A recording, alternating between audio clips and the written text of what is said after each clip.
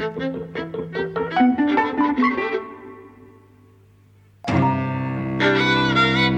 everybody, welcome to Eavesdropping at the Movies.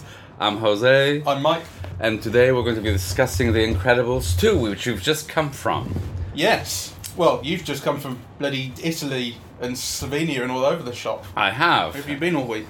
I've been seeing movies and castles, and Oh, what'd you see? we saw this Hungarian film about two people who meet in their dreams as deer. And we saw this in the middle of Ljubljana's castle at the top, which was just like wonderful. I love those open air screenings. Do you remember what it was called, the film? I'm afraid I don't, actually. Oh, okay. But it's one of the art house films that have had a success everywhere this year. I don't think it's come to Birmingham, though. So, you know, it's a film about a girl who's got... she's a little bit like the woman in the bridge. What's the word when you're fixated on one thing? Obsessive. She's not only obsessive, but she's got problems processing emotions. Autistic. Yeah, she's a little bit on the scale. Yeah. And basically, you know, she falls in love with this guy who works at a meat processing plant. As you do. So the film begins with this great amount of, not violence to animals, I suppose, but, you know, showing what happens in an abattoir. Yes. Yes.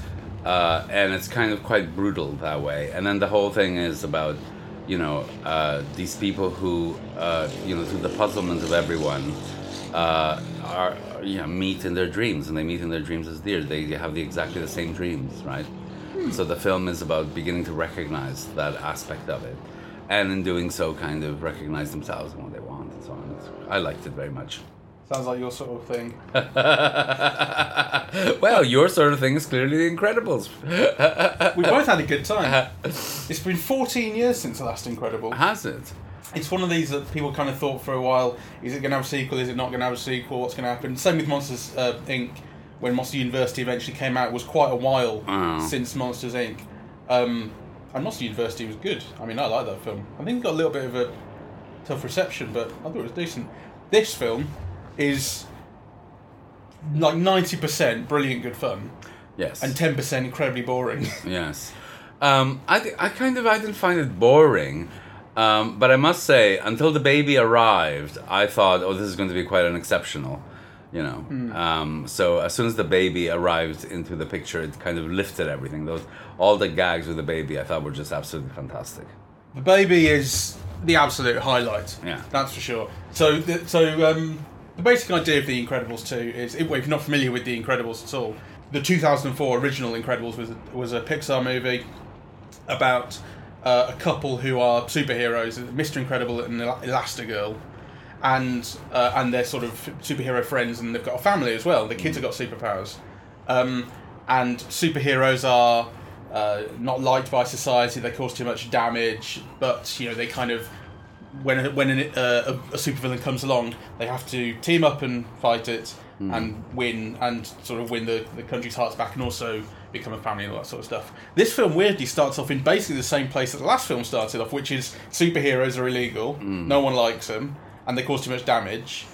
And again, it's the same thing. They have to win their place back in society, sort of thing. It's kind of weird that it starts off in the same place. Yes.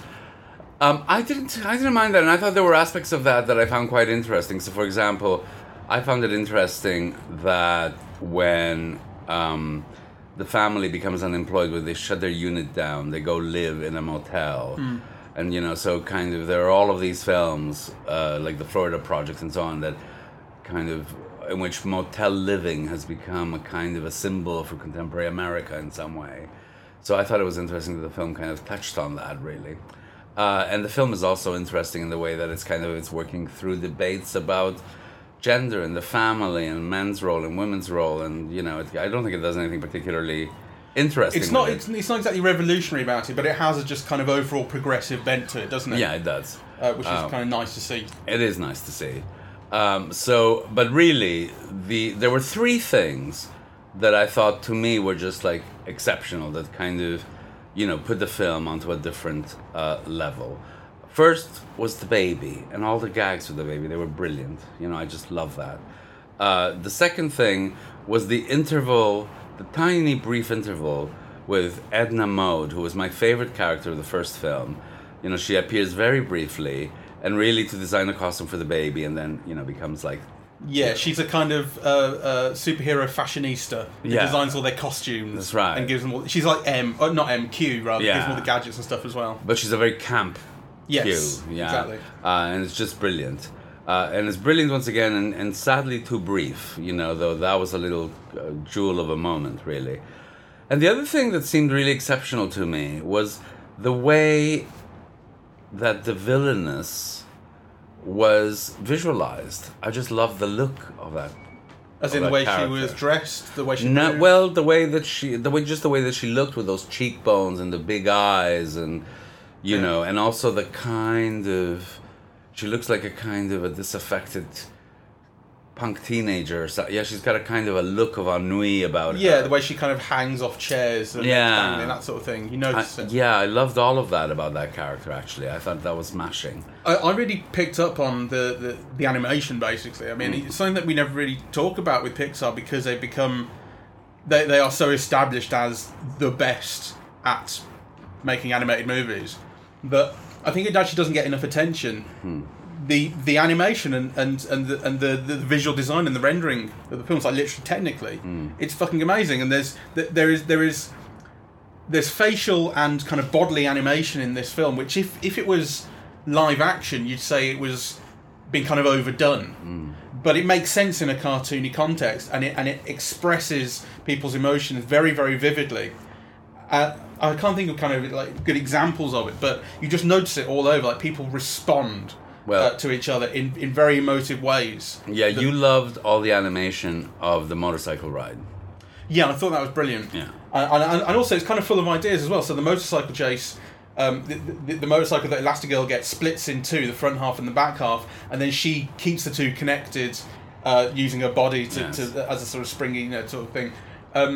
And she comes up with it gives her lots of things to do with kind of swinging around and using momentum to get herself into various places. It's brilliant. It's really full of ideas. The action sequences are just brilliant. I think all throughout. I don't think there's a single one that is a bum. No, maybe there's a couple of fights which are just a bit punchy, but even then they're still full of ideas with people using their powers in creative ways. Yes. What are your problems with it? What do you think didn't? What I felt was. So the premise of this film is that superheroes are not liked by society, and they're illegal, and they cause too much damage, and they make more problems than they solve. And there's this one sort of rich guy who loves superheroes and has ever since he was a kid, and he wants to help get superheroes back on the map and get them legal again. So he kind of says, let's work on a plan to get you back on Cybase, and that's the guy whose sister you mentioned earlier is the girl you like the look of. Now that the sister is great, she's kind of interesting, but the guy is just a total non-entity. He's a drip, and not only that, but when he's introducing himself and his kind of plan and his background, it's a good 5 minutes of just talking with nothing interesting happening, certainly not visually, and it's just talk, and it's dead, and it's just information coming out. It's not exactly exposition, but it is exposition. It's trying to do a little bit of other stuff, but it is basically this is just exposition, getting the background out there, and it's for people who are such economical, interesting, creative filmmakers as Pixar. It's that is really disappointing. He's a problematic character, I think, because on the one hand he's kind of meant to be a good guy, right? So there's this opposition between him and his sister, really, that the film plays off of. So they're kind of meant to be equal opposites in a way, But the film is very critical of what he represents in a way. He's like this high flying capitalist. Who likes to have everybody on side and, kind of make everybody good, but towards his own ends. And his own ends are all about making money and commercializing things, right? His whole thing the sister makes the point that he's the salesman and she's the creative. The creative person, right? So, and there is kind of like an implied criticism throughout, but it's never pushed. I mean, ultimately, he's meant to be like a good guy, right? Yeah. So, I thought that was like fudging the character, really. I thought the background that they gave for the motivation to both of the characters, that the parents got killed, one blames the belief in superheroes, the other one blames the fact that superheroes were not available to rescue the parents. I thought that was all kind of a bit by numbers, really, and dull. Yeah, that's how I would put it. It's sort of not creative enough, really. Yes. I also had a problem with, what's his name, Mr. Freeze. Mr. Cool, Mr. Freeze. Cool, yes, Mr. no wonder. Freeze, Yeah, right. exactly. Get Samuel L. Jackson in, and the black guy has to be Mr. Cool. Yeah. I didn't like that. I also thought that it was one of those insertions into a film just to have racial representation, but that, it's not rendered in an interesting way. And he's almost like, he's given things to do, babysit the kids or come in for the kids or... Yeah, he's a friend to the family. Yeah, but it actually is one of those things that I think is meant to compensate for racial representation. So it comes from a good place. It's to add on something, but that actually fundamentally reveals the problem with racial representation in American cinema. That it is just an add-on. It is a subsidiary add-on character. So and I think of course, he was in the first one. I don't know if you are forgetting that he was in the first film. So there's an element of just he's there because he was there before. Yeah, but in that case, they could have. I agree. There is a moment there is a moment in this film with him very early on where it's the very opening fight of the film with the Underminer, where they fight the Underminer and then they all run off because they're not supposed to be fighting crime. It's illegal. And the Incredibles family get taken in and questioned and talked to by the police, the FBI, or whoever. Whereas Mr. Freeze runs off, and when he meets up with them again later at the motel, he says, "I knew that they wouldn't do anything to you, but I had to go." And it was really subtle, but there is a moment in there of just like, what the fuck could have happened to me? Yeah, the police have got hold of me. Well, that's true. There is that element. It's one moment, though. Yeah, and they try to do other things. So when he leaves the house and the wife is like, "Where are you going?" in that kind of way of speaking. Again, that's from the first film. Yeah. But I kind of, that's more callback humor, really. Yeah, I wasn't too. No, he's not. It felt very cliched, really. So, but anyway, that's really kind of picking at flaws, right? Because the film is hugely entertaining. It's very, very well done. I'm not at all surprised that it's become such a huge hit. So there's a central kind of thing in the film where there's a tension between Mr. Incredible and Elastigirl, who are the married couple, who Mr. Incredible wants to be a superhero and he loves that life. And this was again from the first film. This was basically the same theme that's coming back. He loves that life and he wants to be a superhero. And Elastigirl is much more realistic and says, this is the law, we have to obey the law, and we've got a family to take care of and such and such. And then they get split up where Elastigirl is chosen by the businessman to be the face of new superheroes because she's responsible and she doesn't cause all the damage that Mr. Incredible does. They've done a study on them. Yeah. Cost-benefit analysis. Yes. That he causes more damage than she does. Well, than he solves. So she goes off to pursue this sort of being the face of superheroes. And he is stuck at home looking after the family. He's not really allowed to, and it's done in this way of saying, I'm doing this for the family, so we'll eventually all be able to be superheroes again. But of course, he's stuck in this position where he is jealous of his wife. Yes, and it's really interesting, and it's really interesting kind of running. It's like what we were saying about there being a kind of progressive bent to the film. This is where it comes in heavily, talking about sort of. It's not really about roles in the family, but it's about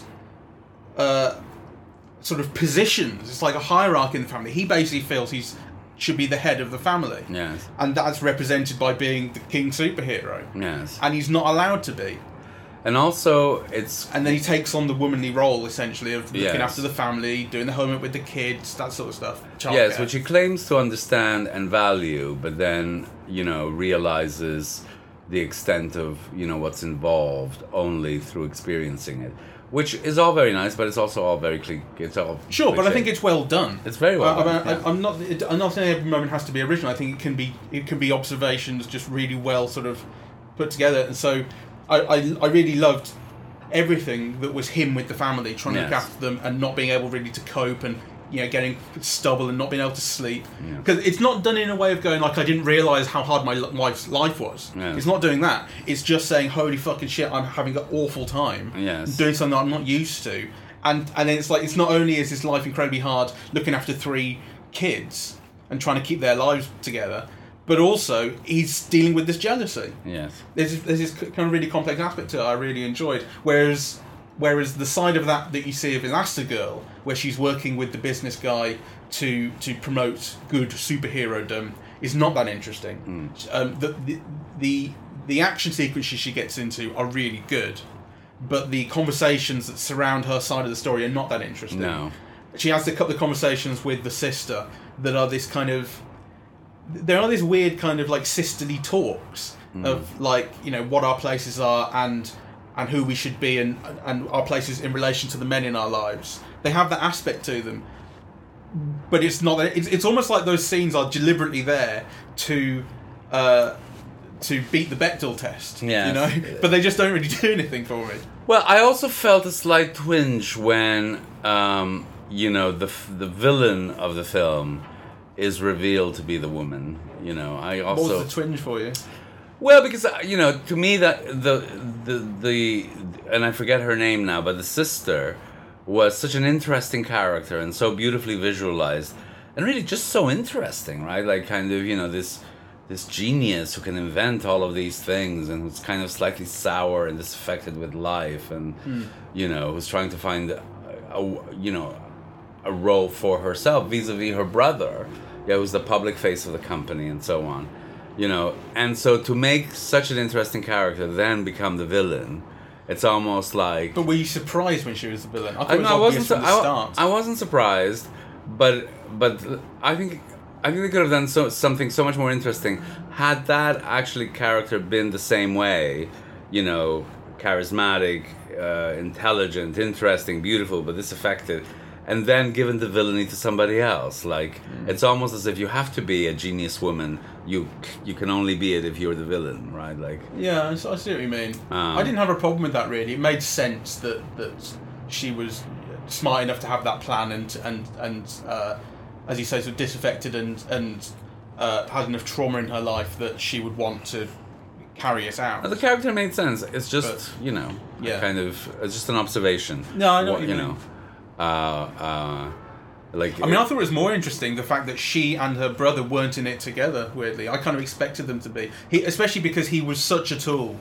Because he was so just nice and happy to be around all these superheroes. He thought, this guy's up to something. Yes. And the fact that he turns out to genuinely be that guy, yes, is pretty lame.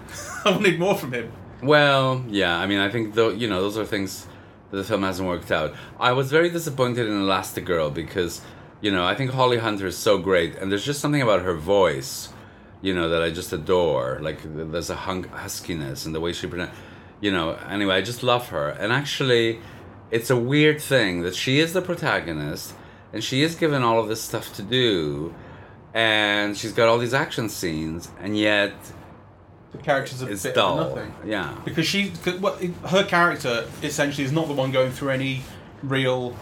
troubles or changes. That's right. Like her thing is basically, I want to play by the rules, but I'm offered the chance to break the law for the purpose of making superheroes accepted again and become this kind of star. But it's not something that really plays with it. It's not something, she doesn't get obsessed by this stardom or anything like that. I think she just handles it really well. And whereas like I say, Mr. Incredible doesn't handle his side of it well at all, and that's what's really interesting. I think that's a very interesting observation, really, because.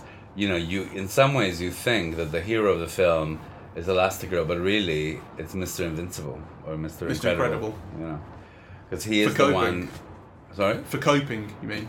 Well, he's the one who goes through all the changes, whose character changes completely, from the beginning to the end. So, the film is really, it's about the family, but actually it is about him, even though, it's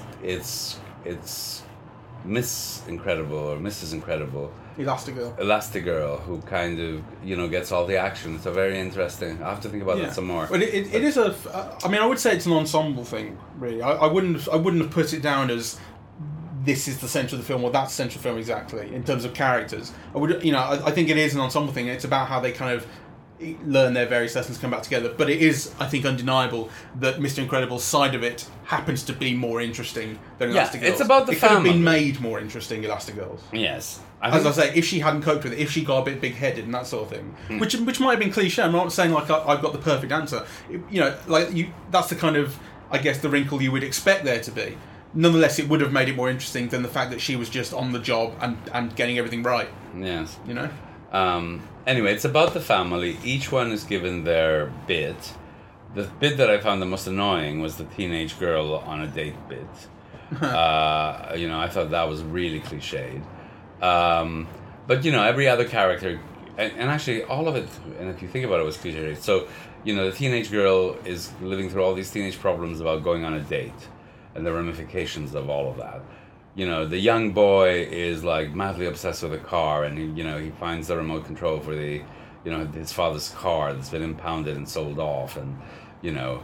So I think, well, I remember. I mean, that's very true. stereotypical. It's true, but I remember Trey Parker from South Park was talking a while ago about the way he structures his plots when he writes South Park, and he was talking about Pixar and essentially saying like Pixar. You know from the first 5 minutes of a Pixar film exactly what's going to happen. You know who's going to do this and who's going to do that and who's going to go good and who's going to go bad and how the relationship's going to go. You know everything. But the ride on the way there is fantastically enjoyable. Well, I think that's true of this one. I think that's certainly true of this one. Yeah. You know, there's so much creativity within the scenes. I'd love to see all the gags with the baby again. Yeah, you just want like a supercut of the baby stuff, especially where Edna falls in love with the baby. I love that's a whole beautiful section, and it's also really great filmmaking, like the way that the camera is used. Yeah. These shots when the baby is kind of discovering his superpowers in the back garden fighting the raccoon. Oh, that was great. And he's sort of the raccoon is having a really weird time with him, and he's sort of shooting lasers, and then he's going invisible, and then he's doing this, doing that. And the raccoon, there's a load of deck chairs in between them, like recliners, and the raccoon's hiding behind one at the very end, and you see it from his sort of point of view, or his perspective, all the way to the other end of them, and the baby's there, tiny, just on his own in the frame, teeny tiny, and then just ignites. Yes, that was wonderful. Beautiful, and it's the composition and the timing and the animation. It's really, really, really well directed comedy. Yes. I mean, for me also, it's very well directed comedy, but it's also given a kind of there's a poetry about it, really. You know, so for example, when the baby's taken to Edna Mode for a suit, and also for babysitting, and you can see how they bond, and one of the ways that they bond is visualized for you because the baby develops this haircut and gestures and. You know, begins to repeat the actions of Edna Mode, right? And so actually the whole thing is visual, but you just see like there's a connection between these two now, right? Like, you know, and it's kind of rendered in that way, which I thought was beautiful actually. And it's kind of it's kind of what I was saying about the animation being very expressive, but also sort of overdone. It's like there's this contradictory aspect where it's subtle, but also very, very clear, and it's kind of beautiful. It's really, really, really well directed. Apart from those lulls, there are a few. It's a really brilliantly directed film with load of charm.